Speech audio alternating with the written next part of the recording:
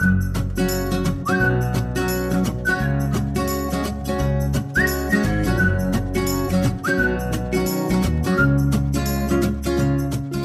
are listening to The Perks of Being a Book Lover, a show featuring two friends who've been in the same book club for almost 20 years.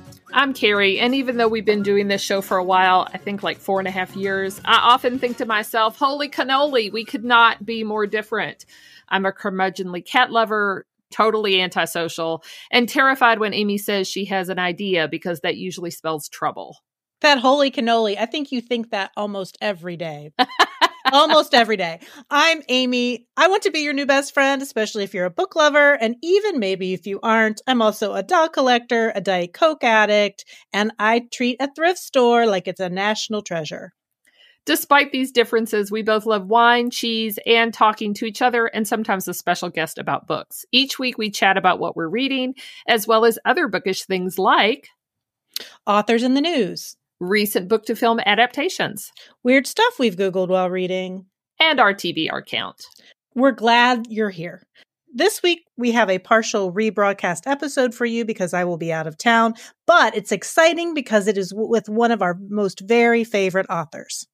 So we interviewed Alix E. Harrow in the Before Times 2019 when her first novel, The 10,000 Doors of January, was published. We drove to Berea, Kentucky and recorded in the Berea College Library where Harrow graduated from and where she lived for a time in that area.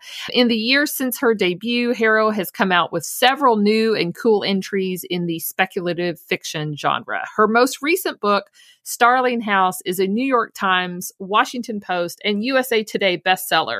It is the October pick for Reese Witherspoon's book club. So apparently other people are figuring out what we've known for a while, which is that she's an awesome author.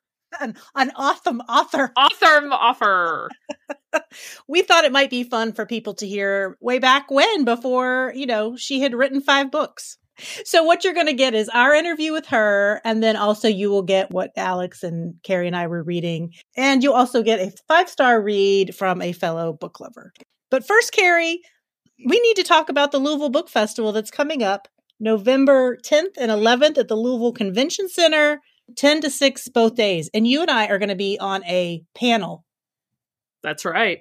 So if listening to us on this isn't enough, you can come down and listen to us talk. Fortunately, there's going to be other podcast hosts. We'll be sharing all of their cool information with us. So we're on a panel with some other book podcasters, and it should be a lot of fun. It's our first panel at one of these things. I've always wanted to be on a panel. That's like on my bucket list to be on a panel.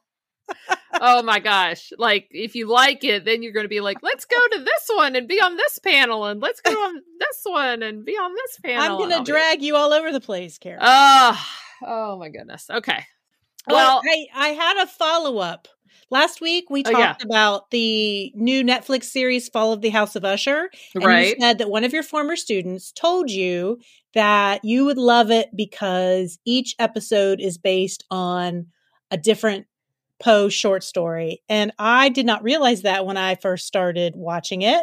And so I went and looked at the episode list, and each one of them is titled with the name of the short story it's based on.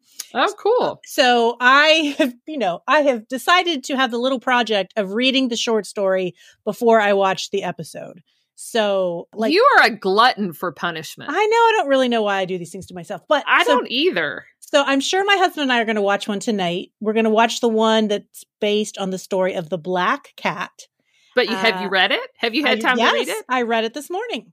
Did you make a special trip to the library to get the book, or did you download it especially? No. Because all of his stuff is so old and they're short stories. I just Googled the Black Cat, and there were different websites that just had that story. Had it. Gotcha. Right? Okay. So I read the short story, but what I also didn't realize is in this series, Roderick Usher has 5 or 6 children, and each one of them has a name that refers to something in Poe, which I did not realize.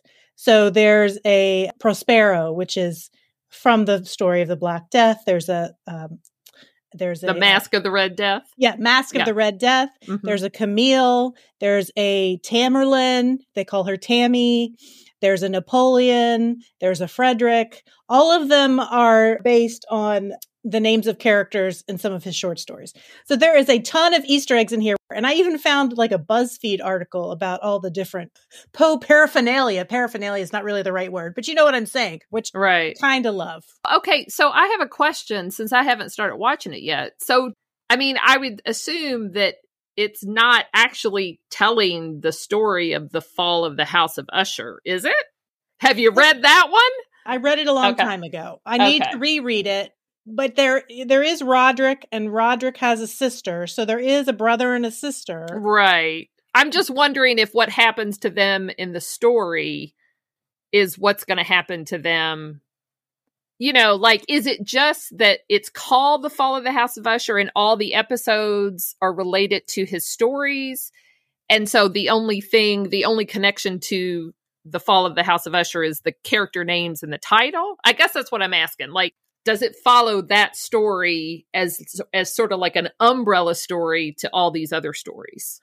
I think that is true. I need to go back and read the actual story of the Fall of House of Usher. But I feel like it does follow that story somewhat, but in a modern setting. I think it veers a little bit. But then, so yes, I think it's sort of like an umbrella story. And then each episode is also a smaller story based on one of Edgar Allan Poe's stories. See, it's revolves around each of his children. Okay. But in the original story, he doesn't have children. Okay, I guess that's why I'm like, what? What's going on? Okay. That story is just very fresh in my mind because I reread it right before I read What Moves the Dead by T. Kingfisher. Well, so that's why I'm like... Sorry, I only had time to read The Black Cat. I didn't have time to go back and read, all Well, you're really slacking off. You're really slacking off. I mean, come on.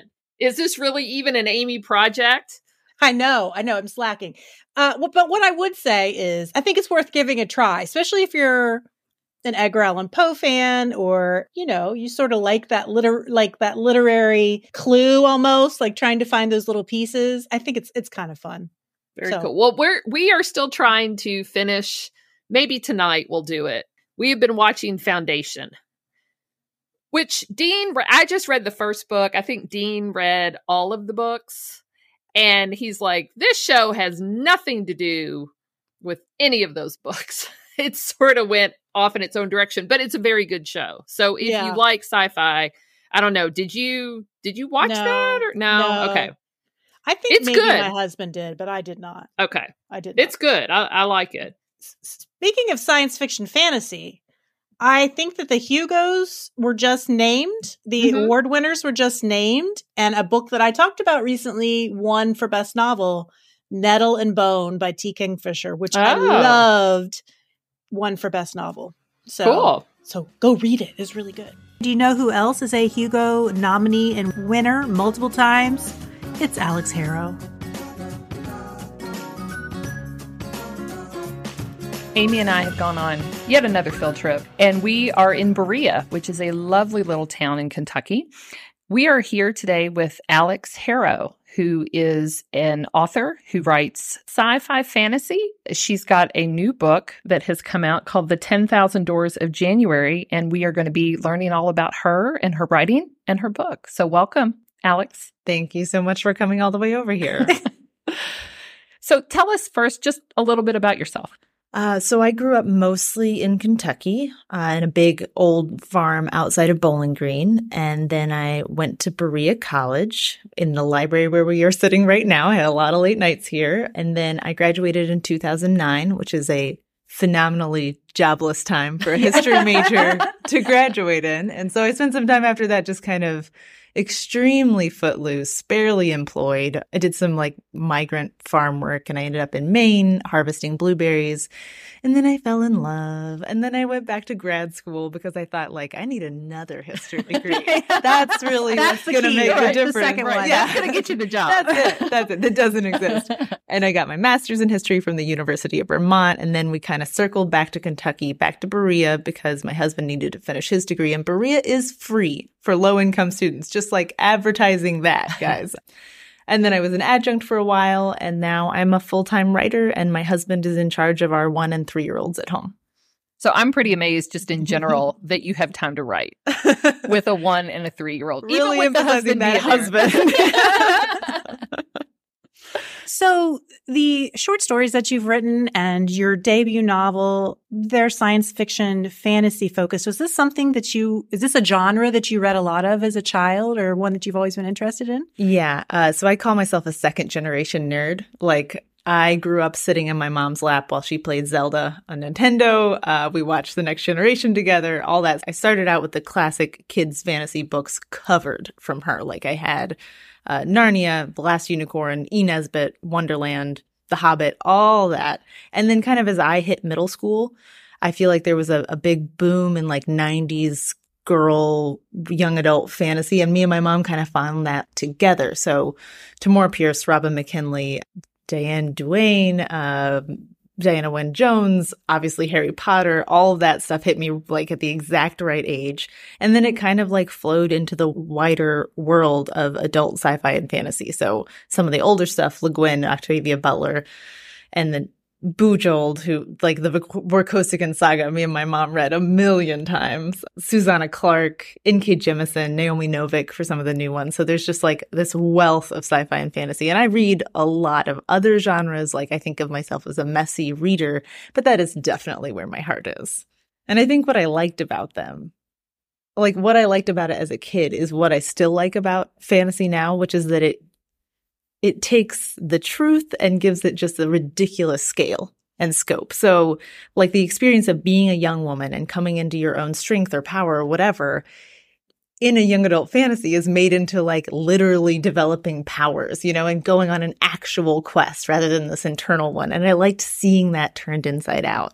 Like the existence of evil in the world is a literal supervillain, and the desire to escape is actually walking through doors in other worlds. And I just love the way it exaggerates the truth in a way that is more true in some ways. Well, it's almost like it goes from being something that's somewhat simple and it becomes mythological. Yeah, I love that. Yeah. You took some of that training in your bachelor's and your master's in history. And is that in your writing? Do you weave that into your writing at all? I mean, it's a lot of what I write is historical fantasy.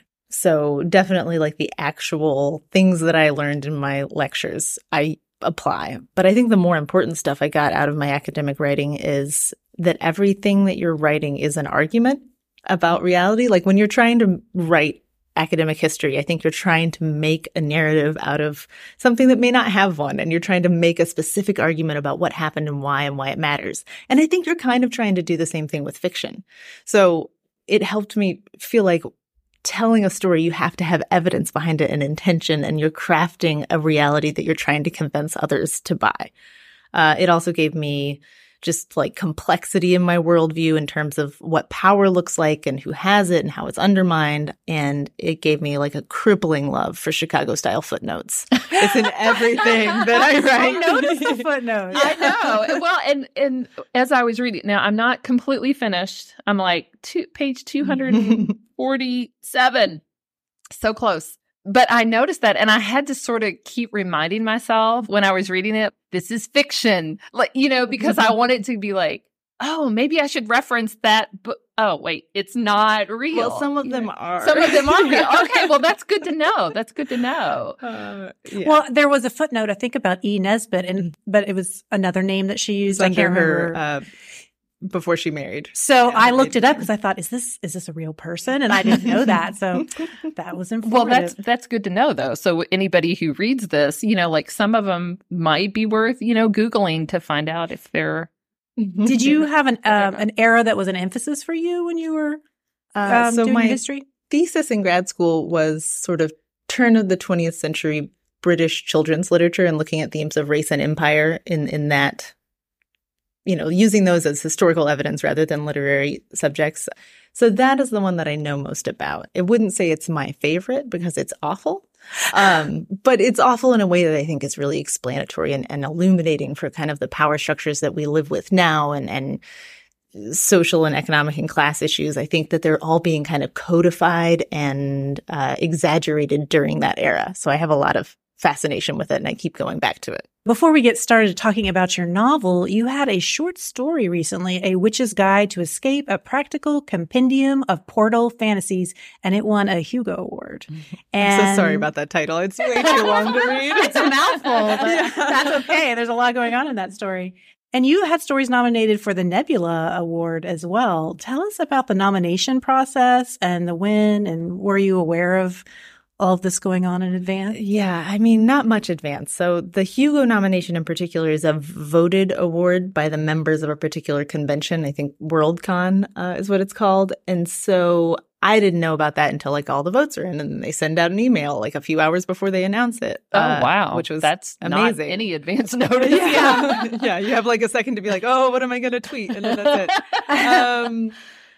And then the whole ballot was amazing this year. One of the short stories on there is Peach Jelly Clark's The Secret Lives of the 9 Negro Teeth of George Washington, which is also too long of a title. You're welcome. But now I want to read that story. I know. That's an intriguing It's title. so good. It won the Nebula this year. Okay. We were on several ballots together, and he won the Nebula, and I won the Hugo, and I just think it's a fantastic story. But on the actual award day, because they don't tell you ahead of time, it's like announced at the banquet, which was in Ireland this year, and I was at my in-laws trying to get an old VHS of Toy Story to play for my kids and their cousins, and I was like checking my phone, and then like Twitter told me. That's how I found out. You found out on Twitter? Yeah, everybody was like live tweeting the thing, and I couldn't get the live feed to work of the banquet, so yeah.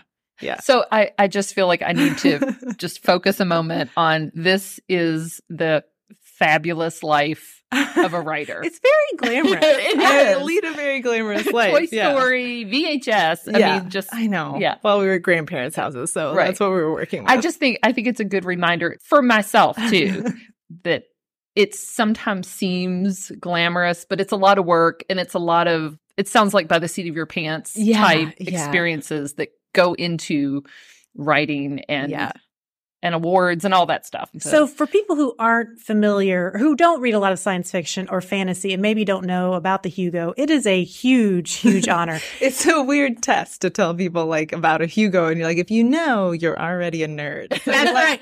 It's already giving yourself away. So my husband might be the nerdiest of the nerds because on his bucket list, he joined the Society for the Hugo Awards, but he wants to go to the convention, and he voted on them this year. My husband is a big sci-fi fantasy person, but he's also, which isn't surprising, I think, because a lot of times if you're nerdy, you're also very introverted. Yeah. And so he's very introverted. I'm like, I think you and Amy's husband would really have some things to talk Some about. nerd stuff. Some Yeah. nerd stuff. So your debut novel, The 10,000 Doors of January, came out this summer. Can you give us just a brief synopsis of a teaser for the novel? I can, because publishers give you entire marketing teams to work on creating a brief synopsis, and I don't have to do it. So I there just you get to go. tell you. So it's 1901, and a girl finds a door to another world, and then 10 years later, she has to find her way back to that door in that other world with the help of this mysterious book that she gets in the mail, and her friends, and her terrible dog. So it is a portal fantasy. It's an adventure. There's a little bit of mystery, and there's a little bit of romance. It's a book within a book, and it does, as previously noted, have footnotes. So it's a lot of things. I have to say, when I started reading it, and when the dog, his name is Sinbad, but he goes by Bad for short, I fell in love. I'm a huge, huge dog person, and if there's ever a dog character, that really wins me I mean, over. my actual dog that I got at about the same age as January is named Magellan, and he goes by Jelly. So, you know, he's kind of my dog. Yes, awesome. I love the dog in this. The 10,000 Doors of January, but also the short story that we had mentioned, A Witch's Guide to Escape, they're both portal fantasies. And I wasn't really even aware of what a portal fantasy was. Neither was I till my nerd husband I told was me going about to it. say, did the nerds tell you? Yeah, thanks, nerds. So a portal fantasy would be, a portal would be some type of passage, door, gate, something that gets you into another realm, I guess. Yeah, Alex, would you say that basically that's it? And so examples would be C.S. Lewis going through the wardrobe and Lewis Carroll falling into the rabbit hole. Has this particular type of fantasy always interested you? What is it about portals that sort of resonates with you. Yeah, I mean, when I listed like the books I read as a kid, a lot of those are the portal fantasies of Peter Pan. You're going to Neverland or Wonderland or Narnia or someplace better and cooler. So that's like pretty deep in my DNA. But I loved them and kind of hated them because in a portal fantasy, at least like the classic ones, there's always a last chapter where the kid wakes up or goes back home. Like Narnia, they become kings and queens and then they just fall back through the wardrobe and they're kids again. And that is a real letdown if you're a certain kind of kid. So I kind of had this love-hate relationship with them for a long time. And then in grad school, I looked at them kind of in the context of imperial power dynamics, and it became clear to me that a lot of the portal fantasies I loved were actually colonial fantasies. So when you think about Narnia, in one sense, it is a delightful adventure about escape. And in another sense, it is 4 young white British children who go find a foreign world, which is populated conveniently by animals, and end up saving it and then becoming kings and queens.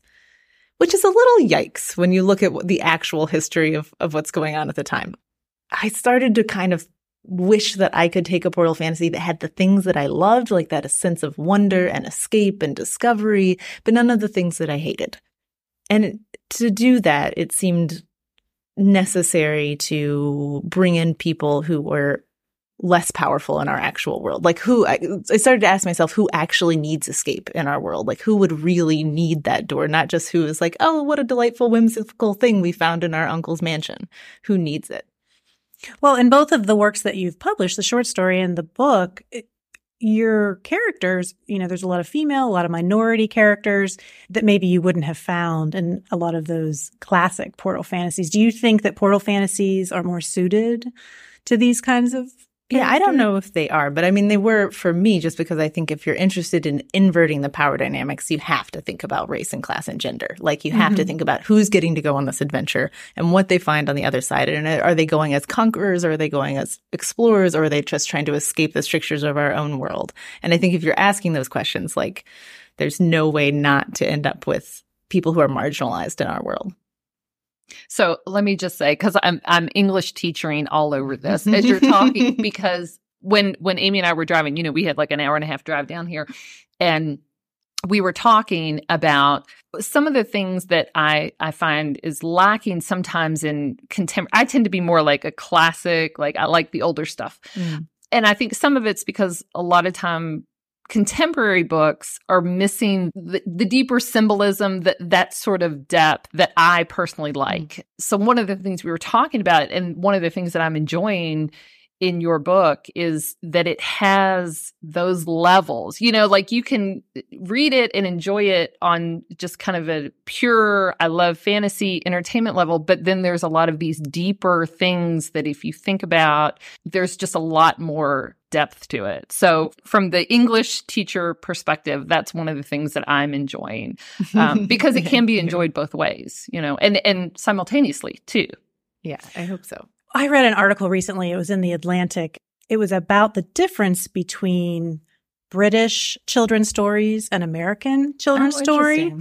It was like Harry Potter versus Tom Sawyer. And it was talking about the differences. And that in a lot of British children's stories, like the ones that we've talked about, there's a lot of fantasy in them. But in American children's stories, it's a lot of day-to-day life. So you have Tom Sawyer, Call of the Wild, Little Women, things that are more... Oh, I have so many feelings about this. Okay, keep going. I'll let you finish. What I'm thinking is you're kind of using more of the British fantasy novel, but yet it's based in the United States. Yeah. Part of it is set in Kentucky. So there's kind of the combining of the two, which is pretty interesting. I mean, I obviously read a ton of British children's literature. Like I have that locked down pretty hard. But I would say that particularly that Tom Sawyer-y era of American children's literature, I feel like it is fantasy, even though it's not magic. It is certain fantasies about what it's like to live in the West, like Little House on the Prairie. Fantasies about what the frontier looks like, and cold White Fang and whatever the survivor fantasies are. And Tom Sawyer is in no way a literal representation of what it's like. There are elements of it, but also it's exaggerated and fantastical. And it's like this imagined idea of the American landscape that I feel like just because we're fantasizing about different things doesn't make it realism. Right. a lot of times when we think about fantasy and sci-fi, and maybe this is why I did not used to like sci-fi and fantasy when I was welcome. younger. It's better now. I'm so excited. And I will say, because I don't remember so much elementary and middle school, but I remember in high school, we had to do something about sci-fi. And I read a book by Arthur C. Clarke. Tell me which one. I don't remember. Okay. I'll Google Okay. it. And then there was another one. I don't think this is the one by Arthur C. Clarke, but it was called To Your Scattered Bodies Go. Mhm. Oh I don't no, know that that's one. not. Who That's is that? Philip. To I can't think of his name. Here, let me. There's only like here we 6 go. old white dudes that it could be. Okay. So. Let's see. Philip Jose Farmer.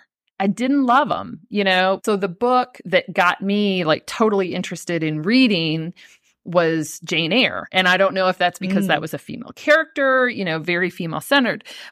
The point I'm getting to in a very, very roundabout way is a lot of the books that have been written in those genres have been by old white men until recently. So the question that I want to ask is, do you have any thoughts on why? Now, there have been, I should back this up, because there have been pockets of female Sola writers. Gwynn is probably Well, and Octavia Butler. And Octavia See, Butler. here's the thing, though. All right, sorry to cut you off. Like, Yeah, I have no, so no, many no, feelings no. about this. I was just That's why we're talking to you, and we don't have an hour-long Carrie and Amy show. Nobody wants to hear us. Yeah, everyone brace yourselves for a small lecture on the history genre. Okay, so the thing is that if you looked at like the awards list and the Hugo list, you do see this massive change in the last 5 years, in particular, in terms of women and other marginalized genders who are suddenly appearing. And it could look like they just popped out of the ground.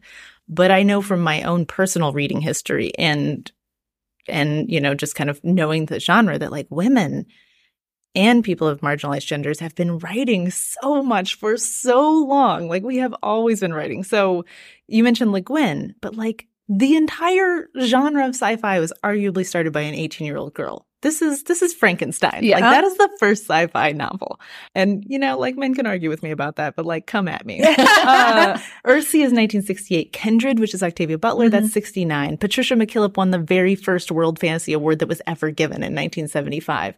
And all that fantasy and sci-fi that I grew up on, like, did I mention men? Barely. Like, Tolkien and Gaiman, sort of, but they were like our token white guys when I was reading. So, like, I had this totally different canon that I think existed underneath and beside this other very white male canon to sci-fi and fantasy. Like, I didn't read Bradbury and Clarke and Asimov. Like, they just weren't part of what drew me to the genre. They weren't significant books in my life. And I'm not trying to say they aren't significant, but there was and is this whole other thing going on in genre. And I think what's changed isn't so much women or writing or the stories that are being told as it is the world changed. Like, publishing is putting a lot more money and time and emphasis behind different voices. The voting bodies of things like the Hugos are much more diverse and more gender balanced than they used to be. It's not suddenly like, oh, there's good books by women. It's that they're being read and they're being shared and they're being celebrated in new ways. And I think it's phenomenal, and I'm very lucky to live in this moment. Well, I have to backtrack and add to what you're saying. We've talked a number of times about the book Monster, She Wrote. Are you familiar with this book? I've heard of it, but I haven't. Okay. So it's about... Is this women in horror? Yeah, horror and speculative fiction. Yeah. And so a lot of the names that you were mentioning were names that are in this book. So I do think that a lot of those big names have been big names because of, as you said, the society, that there's sort of been this undercurrent of women, minority, the other, the outsider, I guess, writer that now is sort of having more of its day. Yeah, I totally think that's true. I mean, that's what I read growing up. That's the books that I remember being like baffled to kind of come into the larger sci-fi and fantasy readership and realize that there were people who had never heard of the books that I was reading. Like, they just weren't important to them. And we're just baffled that I could call myself a fan when I hadn't read Asimov Like, and I didn't really care about them. Yeah. And it just feels like there's this whole other world. So you said that your mom Yeah. got you into this. So where did she discover? Where did my mom? She grew up next week. Alix Harrow's mom. I mean, it's true though. I mean, she grew up in Lawrence County, Eastern Kentucky. Was the first in her family to get a college degree, and she majored in lit, and she found, I think one of her focuses was African American literature, actually, and she just found this huge, her own things she kind of like mined and gave them to me. So I feel like I had a huge leg up. So I did want to ask you, in both your short story and in your book, your important characters are orphans or children whose parents aren't around in a meaningful way. And, you know, this is a really popular motif in lots of children's and YA books. What is it about a child without parents that inspires great stories, do you think? Yeah. Parents are anti-plot. Parents are out there trying to stop these dangerous adventures from happening. I am now, and I think this is, I will frame this because I've had this conversation with writers from more marginalized backgrounds than me who would argue that their visions of parenting are much more like arming your child for a dangerous world and preparing them. And I think we don't see that in fiction as much yet, but we are increasingly doing it. But from a more privileged parent's perspective, it is very much like, nope, you're not the chosen one. Nope, you're not going on adventures. Sit down. Those things are dangerous. Yeah, that's dangerous. What are you doing? So obviously, when you're trying to come up with a plot, it's a lot easier if you don't have a parent around who is trying to stop that plot from happening.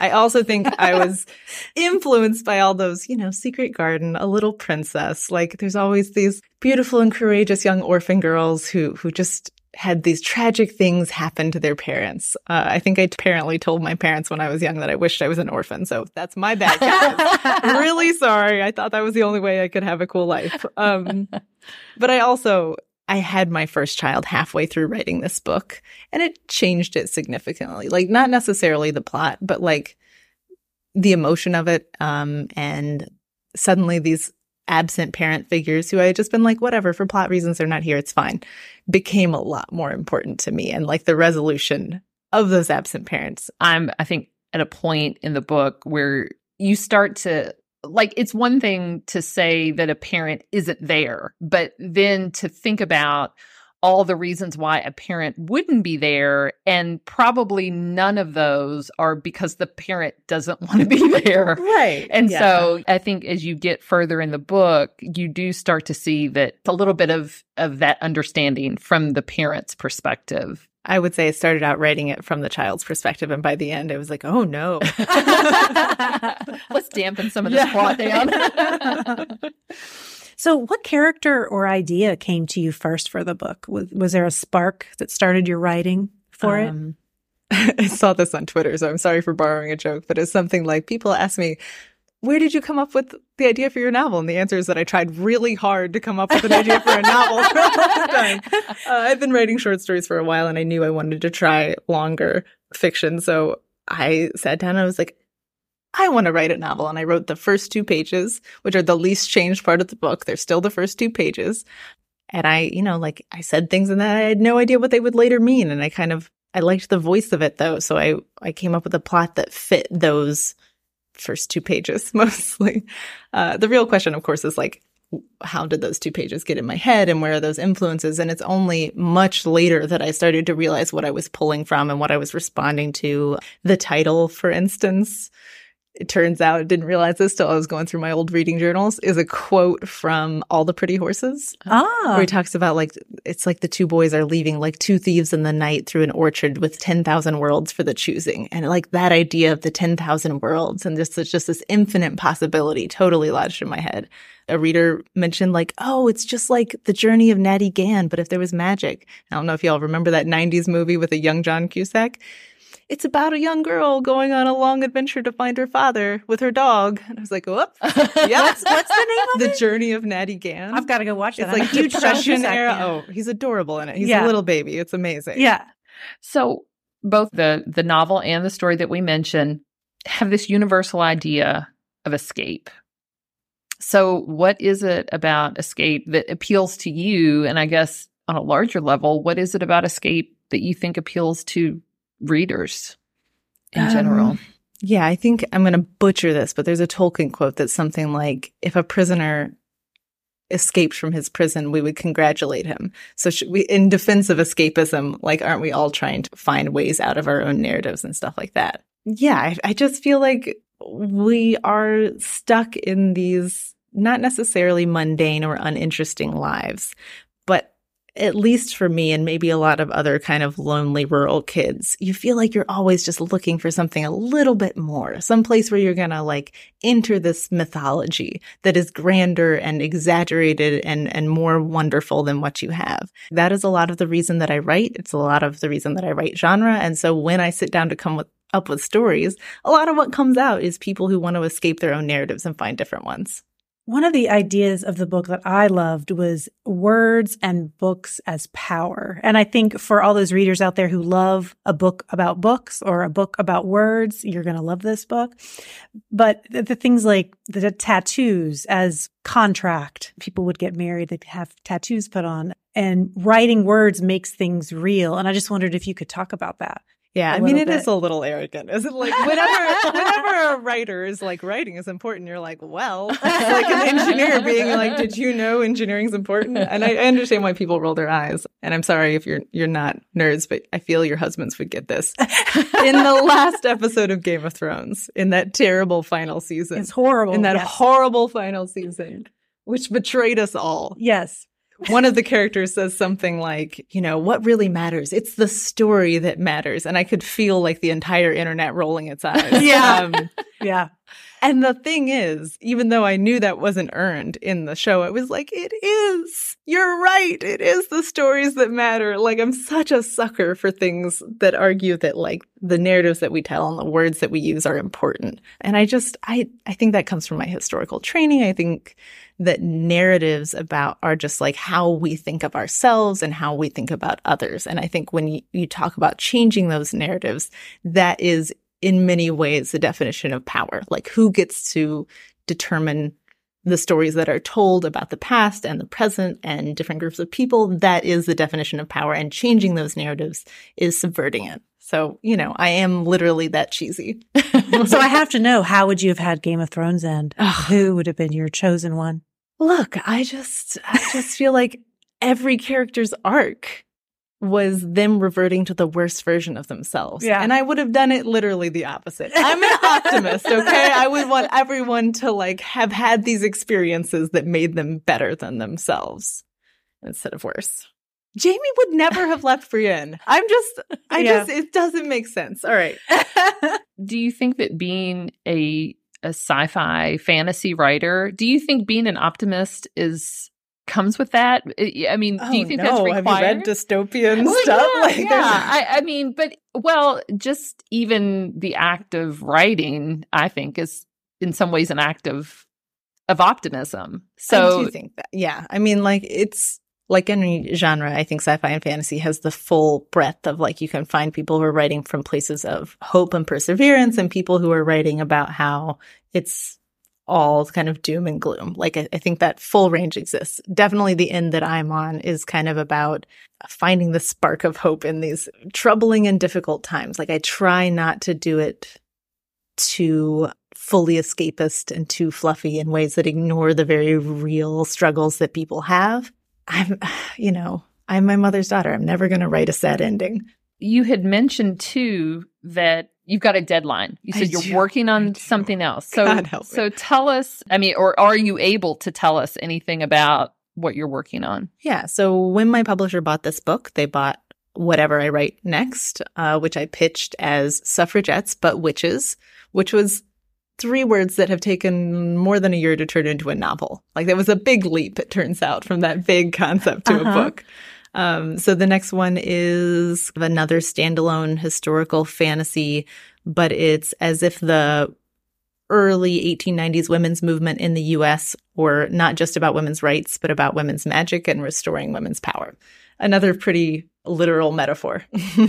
So how much research did you have to do for your suffragette witch? Yeah, a lot more than I budgeted time-wise. one of the most freeing things I did kind of early on was decide that I didn't want it to be a rigidly historically accurate thing and to instead make it a genuinely alternate history. So the main conceit is that the witch burnings were real and there were real witches and they were all burned, right? So like women's magic is gone. That's in the past and we live in like this progressive age of the 1890s. But when I made that change, I was like, why not just like allow myself to have timeline changes that will let me talk about all these different elements of the women's movement at one time? Because one of the problems I realized about talking about a women's movement is that it's like a century at least. And it has infinite fragments and pieces and factions and landscapes. And so in order to like meaningfully talk about it, unless I was going to get into this kind of minuscule scene in like one city with these people, I had to like pull it into one fictional city. So it's set in the fictional city of New Salem. And that gave me a lot more freedom to unburden myself from the historical minutia. Well, it sounds fascinating. So what does your writing process look like? Do you write every day? Do you do it in a certain place? It's really nice of you to assume that I have a process. I really like that. That's very flattering. No, I don't write every day. So when I was writing this book, The 10,000 Doors, I was working full time and then had a child in the middle of it. So it was just whatever slice of time I could find. Ideally, I did a lot of the 4 to 6 a.m. shift. I feel like that worked best for me. But my kid didn't sleep. Things happened. So it was just whenever I could. Lunch breaks. If any of my former employers are listening, never during work hours, of course. I wouldn't have done that. And then now I no longer work. I am full-time writing, but I said that with air quotes around it because I do have 2 small children. So it's constantly interrupted. I still find myself writing in whenever I can. And I kind of try hard not to have too rigid a process. Like I try not to be like, well, I need to have my coffee and I need to have this music playing and I need to be in this room. Like I try to be infinitely flexible because I think that's the only way I'm going to meet this deadline. So I went to the Southern Festival of Books a few weekends ago in Nashville, and I went to a panel of authors, and one of them, it was Karen Thompson Walker, who wrote The Dreamers. And she was saying she also had young children. I'm not sure for this book, but maybe for the one before. And she said when she had those young children, she would just get like an hour a day before they woke up. And then after they got a little older and they were in school, then she thought, oh, I have all this time to write. So she would set aside like 4 or 5 hours. And what she found was really she did all of her really good writing in that 1 hour that she would have had anyway. And so now that's pretty much what she does is just write 1 hour a day, usually early in the morning, because she said all that other time was just me plunking around. Yeah. And I mean, it's always weird to say like, oh, I'm writing right now. At least 70% of the time, I'm just like thinking or like writing and deleting or like Googling some obscure thing that I think will be important. Like there's so much before the actual words get written that I'm trying to factor in. So one of the things that has occurred to me, so I'm a note jotter. Like I'll get an idea and then I jot it down. And so is that how you do just because you're not sitting necessarily in one spot for hours at a time? Yeah, definitely. And I wish that I was a more organized person and had like a writing journal that I always had with me. And I do have one, but it's never with me when I need it. So I actually have like a million index cards and grocery lists that my husband can't throw away because I'm like, no. I had an idea. Don't throw that away. So he just like piles scraps that he finds and doesn't recycle them and just like sets them on the stairs for me to like review later. Yeah. An episode that we've aired talks with somebody from Louisville Literary Arts, and she talks about the difference between a plotter and a pantser. Are you a plotter? Do you plot it out meticulously, or are you more by the seat of your pants? Okay, so here's the thing. I actually don't really think there's 2 different kinds. I think there are people who believe that they've plotted it, and I am one of those people, and I love the comfort of having a beautifully detailed outline, but it's always a lie. Like, I just think there's very few writers who are like, this is the plot that I've meticulously outlined, and this is the book that I've written, and they're perfect mirror images. Like, that's not true. And the truth is you're just trying to find a security blanket to take with you into the darkness that is drafting a book. I mean, and I like writing a lot, but it's intimidating. Yeah.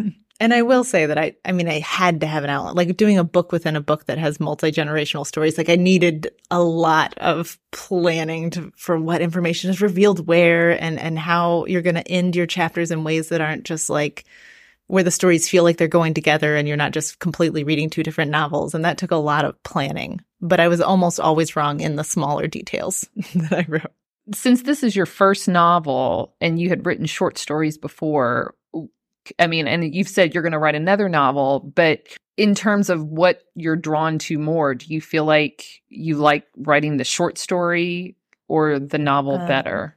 I mean, I like them both. And I think the really cool thing about genre, which is less true in other genres, is that there's space. There's a market for any length of thing you want to write. Like there's increasingly a novella market in sci-fi and fantasy. And I think that's so cool because so if you have an idea, you never have to feel like I either have to cram this under 5,000 words or over 100,000. You can just let it be the size that it is. And I love that freedom.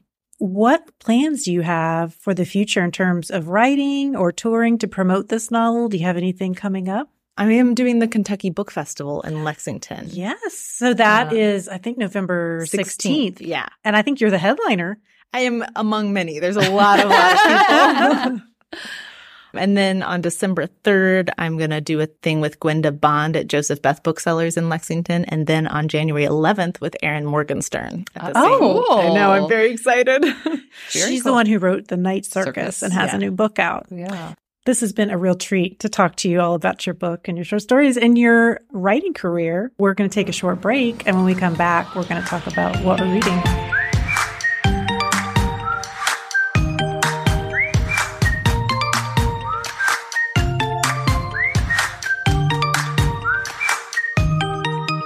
Harrow and Carrie. Carrie, what are you reading?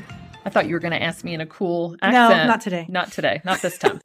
So I am going to talk about a book that I think I mentioned maybe another time. I heard about this author from the book Monster She Wrote, which I've talked about a lot. And it is by Margaret Sinclair. I found this short story. I just sort of started Googling her to see if I could find some of her stories. And the short story is called The Man Who Sold Rope to the Knolls. And I read this. It was a short little story about a man who actually goes and tries to sell rope to some gnolls. What are gnolls? They're sort of like little troll type creatures. It's a very short story. I will not tell you how it ends. I enjoyed it enough that I read it to my sons, and they liked it. So the humor in it is there's sort of like this a little bit of adult humor. I don't want to say adult humor, but like I don't know that my sons saw the humor in some of the stuff. Is it sort of like certain animated movies that adults can go to and enjoy them because there's a layer of like adult humor, but then it appeals to kids? Yeah. And so they just kind of liked it because of what happens at the end. You know, I can't give you a whole lot because it's a short story. It's a man, he goes and he's trying to sell rope and he's very confident in his selling abilities. Like he has read the book on how to sell products to people. Okay, so my question is, so you found out about this author in that book, Monster She Wrote. So she either is a horror writer or a speculative fiction writer. So this would be, it's speculative. I mean, it would fall under sort of the fantasy because you've got, you know, as far as I know, I've never met a gnoll. Okay. You know, he thinks that there's going to be a big market, you know, that gnolls need ropes. So did she have a career writing short stories or did she write other things? I mean, she did write other things. You know, this was just, I was looking for a quick kind of Googling her and I found this and it was a quick read and I enjoyed it. So, I mean, she's on my list. I want to find more of what she wrote. But for some of these writers, because of when they wrote, it's difficult to find their stuff. Like, you're not necessarily going to be able to go to the library and look up Margaret Sinclair and be able to find one of her books. So for some of these writers, you know, you just have to find PDFs where you can find them. They might be in anthologies. I haven't had a chance to sort of dive in and figure things out about where I can locate these writers. That's what I have read. What about you, Alix? Are you reading anything since you're working on your book? I mean, I shouldn't be, but yes. And I've kept my books that I've recently loved down to a very reasonable 3. So you're welcome. Okay. The first one, they're all speculative. The first one is kind of very talked about in certain spaces of sci-fi and fantasy already, but it's Gideon the Ninth. My husband's reading that right Is now. he? Does he love it? Yeah, he does Okay, like it a lot. it's so deeply weird and specific. Mhm. It doesn't feel like it should be a giant hit. It feels like, well, this is too strange to really have mass appeal, but it does. It has an extremely online and I would argue millennial sense of humor. It's like a haunted house gothic mystery in space with lesbian necromancers, and it's great. Now It's say the so fun. author's name, because it's an unusual name. Tamsin Muir. She's a New New Zealander. Zealander. Yeah. Mhm. Mhm. And I've already got to read the sequel because of my special author privileges, and it's Ooh. fantastic. It's great. So I that's didn't know one. there was special author privileges. Oh, it's the best special author privilege is that every now and then a publisher will email me and be like, we have these advanced reading copies of these books, and we were wondering if you wanted to read it and give a blurb. And I'm like, Oh. I do. Yes, give me that. Which the next one is also my special author privileges, which is N.K. Jemisin. I don't know if you guys read her. So she's the only person of any gender or race to ever win Hugo for Best Novel 3 times in a row. Yes. She's amazing.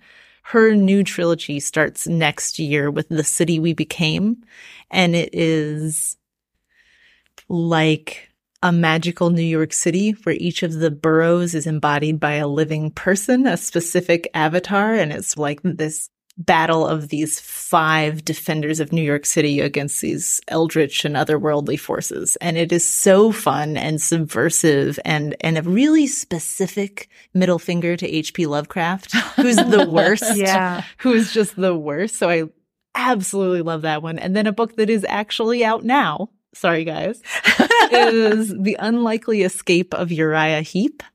And I don't know if you like Dickens, Uriah Heep might ring like a I was going to say dim that name bell. sounds familiar. And it's a minor character from David Copperfield. Okay. So the whole idea of this book, which is also by another New Zealand author actually, is someone with the power to read characters out of books. Like Inkheart. Did you ever read Inkheart as a kid? Like, anyway. No, but it's for adults. I need to write all these down. And it's by a professor of Victorian literature. So she knows what she's talking about. And at some point, just like the feel of the book, at some point there are 5 Mr. Darcys from different versions of Pride and Prejudice running around. And it is so delightful if you like books and reading. And it's not just like, it sounds a little cheesy, but it's really smart. And it has a lot to do with like the characters are shaped by the readers who read them out of the book. Like there's different interpretations of different characters running around, and it's great. Now, you said this was the only one out, but the first one's out, Oh, right? Gideon the Ninth is out. Okay, I was Yeah, saying, the sequel's did my out. husband get No, special reading privileges and I don't know about it? No, Gideon the Ninth is out. Okay, sorry, I'm jotting notes here, Amy. I'm waiting for you to ask I me. know, what I'm I know, reading, but Carrie. I'm jotting. I'm like, this Uriah Heep, and there's 5 Mr. Darcys, and There- this is like it's a dream come amazing. true. All right, well, then I'm just going to Yes, go right please in. tell us, what are you reading? So I'm coming off of my month of October where I like to read seasonally. So I've read a lot of horror, dark things for the month of October. And I know that next week I probably need to start reading our book club's book. And for our book club for November, all of us are just supposed to read a Toni Morrison book. It doesn't matter which one, just read, and we're going to come and we're just going to talk about all of them. And Toni Morrison is not a light read. I love her, but she's not a light read. So I needed something kind of light. So I read The Secret Garden by Frances Hodgson Burnett, which is a children's book that I never read when I was a child. And this is totally coincidence, but there are a lot of doors in The Secret Garden, which we've been talking about today. I have described with my book you. as, what if The Secret Garden had a plot? That's it. Yeah. Because I love The Secret Garden so much. It's delightful. And I can't believe I never read it as a kid, but it was written in 1911. And that author, she also wrote Little Lord Fauntleroy and The Little Princess. I never read any of those either. Apparently I need to go back and beef up on some of my children's books. The main character is Mary, and she's 10 years old, and she spends the first 10 years of her life in India. Her parents are there with the British Empire, and they don't really pay too much attention to her. Her mother, I don't think, ever really wanted to have children, and so kind of ignore her. And the Indian servants are really the ones who take care of her, and they sort of give in to her every whim, which then makes her kind of spoiled, and no one really wants to be around her. So what happens is there's a cholera outbreak, and both of her parents die. Gotta get rid of them. I know, that's right. You have to get rid of those parents. And all the servants who are left sort of flee. And so she's left in this house by herself until she's kind of discovered. And she's sent to England to live with her uncle. Her uncle lives on this very gloomy estate in the Yorkshires. So the uncle's very strange. His wife died 10 years earlier, and since then he cannot bear to see people. He's covered all the pictures in the house that had his wife's portrait on it. And there is supposedly a garden on the estate that was his wife's, but when she died, he locked it up and buried the key so no one could go in. So Mary is intrigued by this garden, and she eventually finds it, and she works hard on that garden every day, and she employs the help of a local boy who's my favorite character right now, Dickon. He's very outdoorsy, and he's a friend to all the local animals. He's sort of like a Victorian era Steve Irwin, if there was such a thing.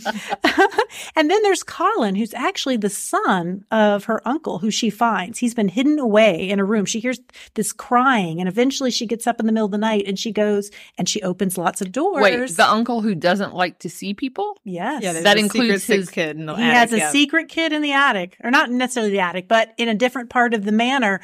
His name is Colin. His father doesn't want to see him either because it reminds him of his wife.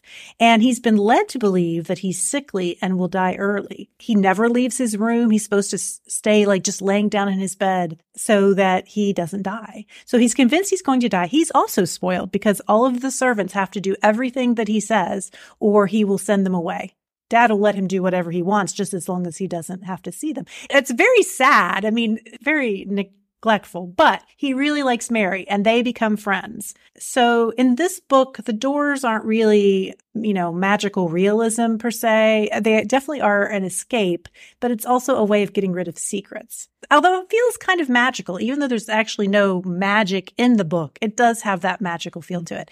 And I'm finding it delightful and I really love it. And I was telling Carrie on the way up, I'm not sure if I would have loved it as a kid though, because there's a lot in there about gardening and things, which is something that I like to do as an adult, but as a child, I might have found that dull. There's also a lot of moralizing about being spoiled. Yes, and there I feel is. like as a kid, you're a little bit like, ugh. Because that's a line parents like use on you when you're not behaving the way they want. You're just spoiled. So I would like to make a plug. There's, I think, like 92 and 94 movie versions of both A Little Princess and The Secret Garden that are very near to my heart. Are they animated or they're live action and they're amazing. I think A Little Princess is on Netflix, and the Dickon in the adaptation of Secret Garden was probably one of my first crushes. Oh yeah. Well, he is a very he's a very cute kid. And they use a lot of dialect in the book, which I maybe, at a very young age I would have had a hard time with, the Yorkshire accent. So anyway, I'm enjoying that and I'm going to have to watch that movie now. My 5-star read is The Ever King by L.J. Andrews. This book became a 5-star for me basically from the first chapter. We find our male main character and he is absolutely swoon-worthy, an amazing kind of love to hate him sort of character. Our female main character is incredibly strong, incredibly brave, exactly the kind of heroine that you would want in a novel like this. We have all sorts of fantasy side characters, everything from sirens to fae, tons of Viking pirate vibes, a princess, a kidnapping. You get the picture. It is an incredible novel that I recommend to everyone that asks me for a book recommendation. My name is Mackenzie Kay. I live in Missouri in the United States. And if you're interested in following my Bookstagram for more book features and book reviews, you can find me at Ken's at Home.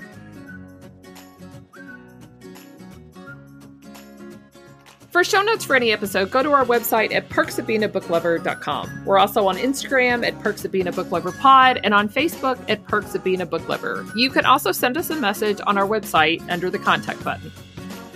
If you like what we're doing with the show, tell a friend. Word of mouth is one of the best ways to help people find us, or leave us a review on your favorite podcast platform. Finally, a huge thank you to Forward Radio 106.5 FM, a grassroots community radio station in Louisville, Kentucky. You can find our show there, live or in archives, at forwardradio.org.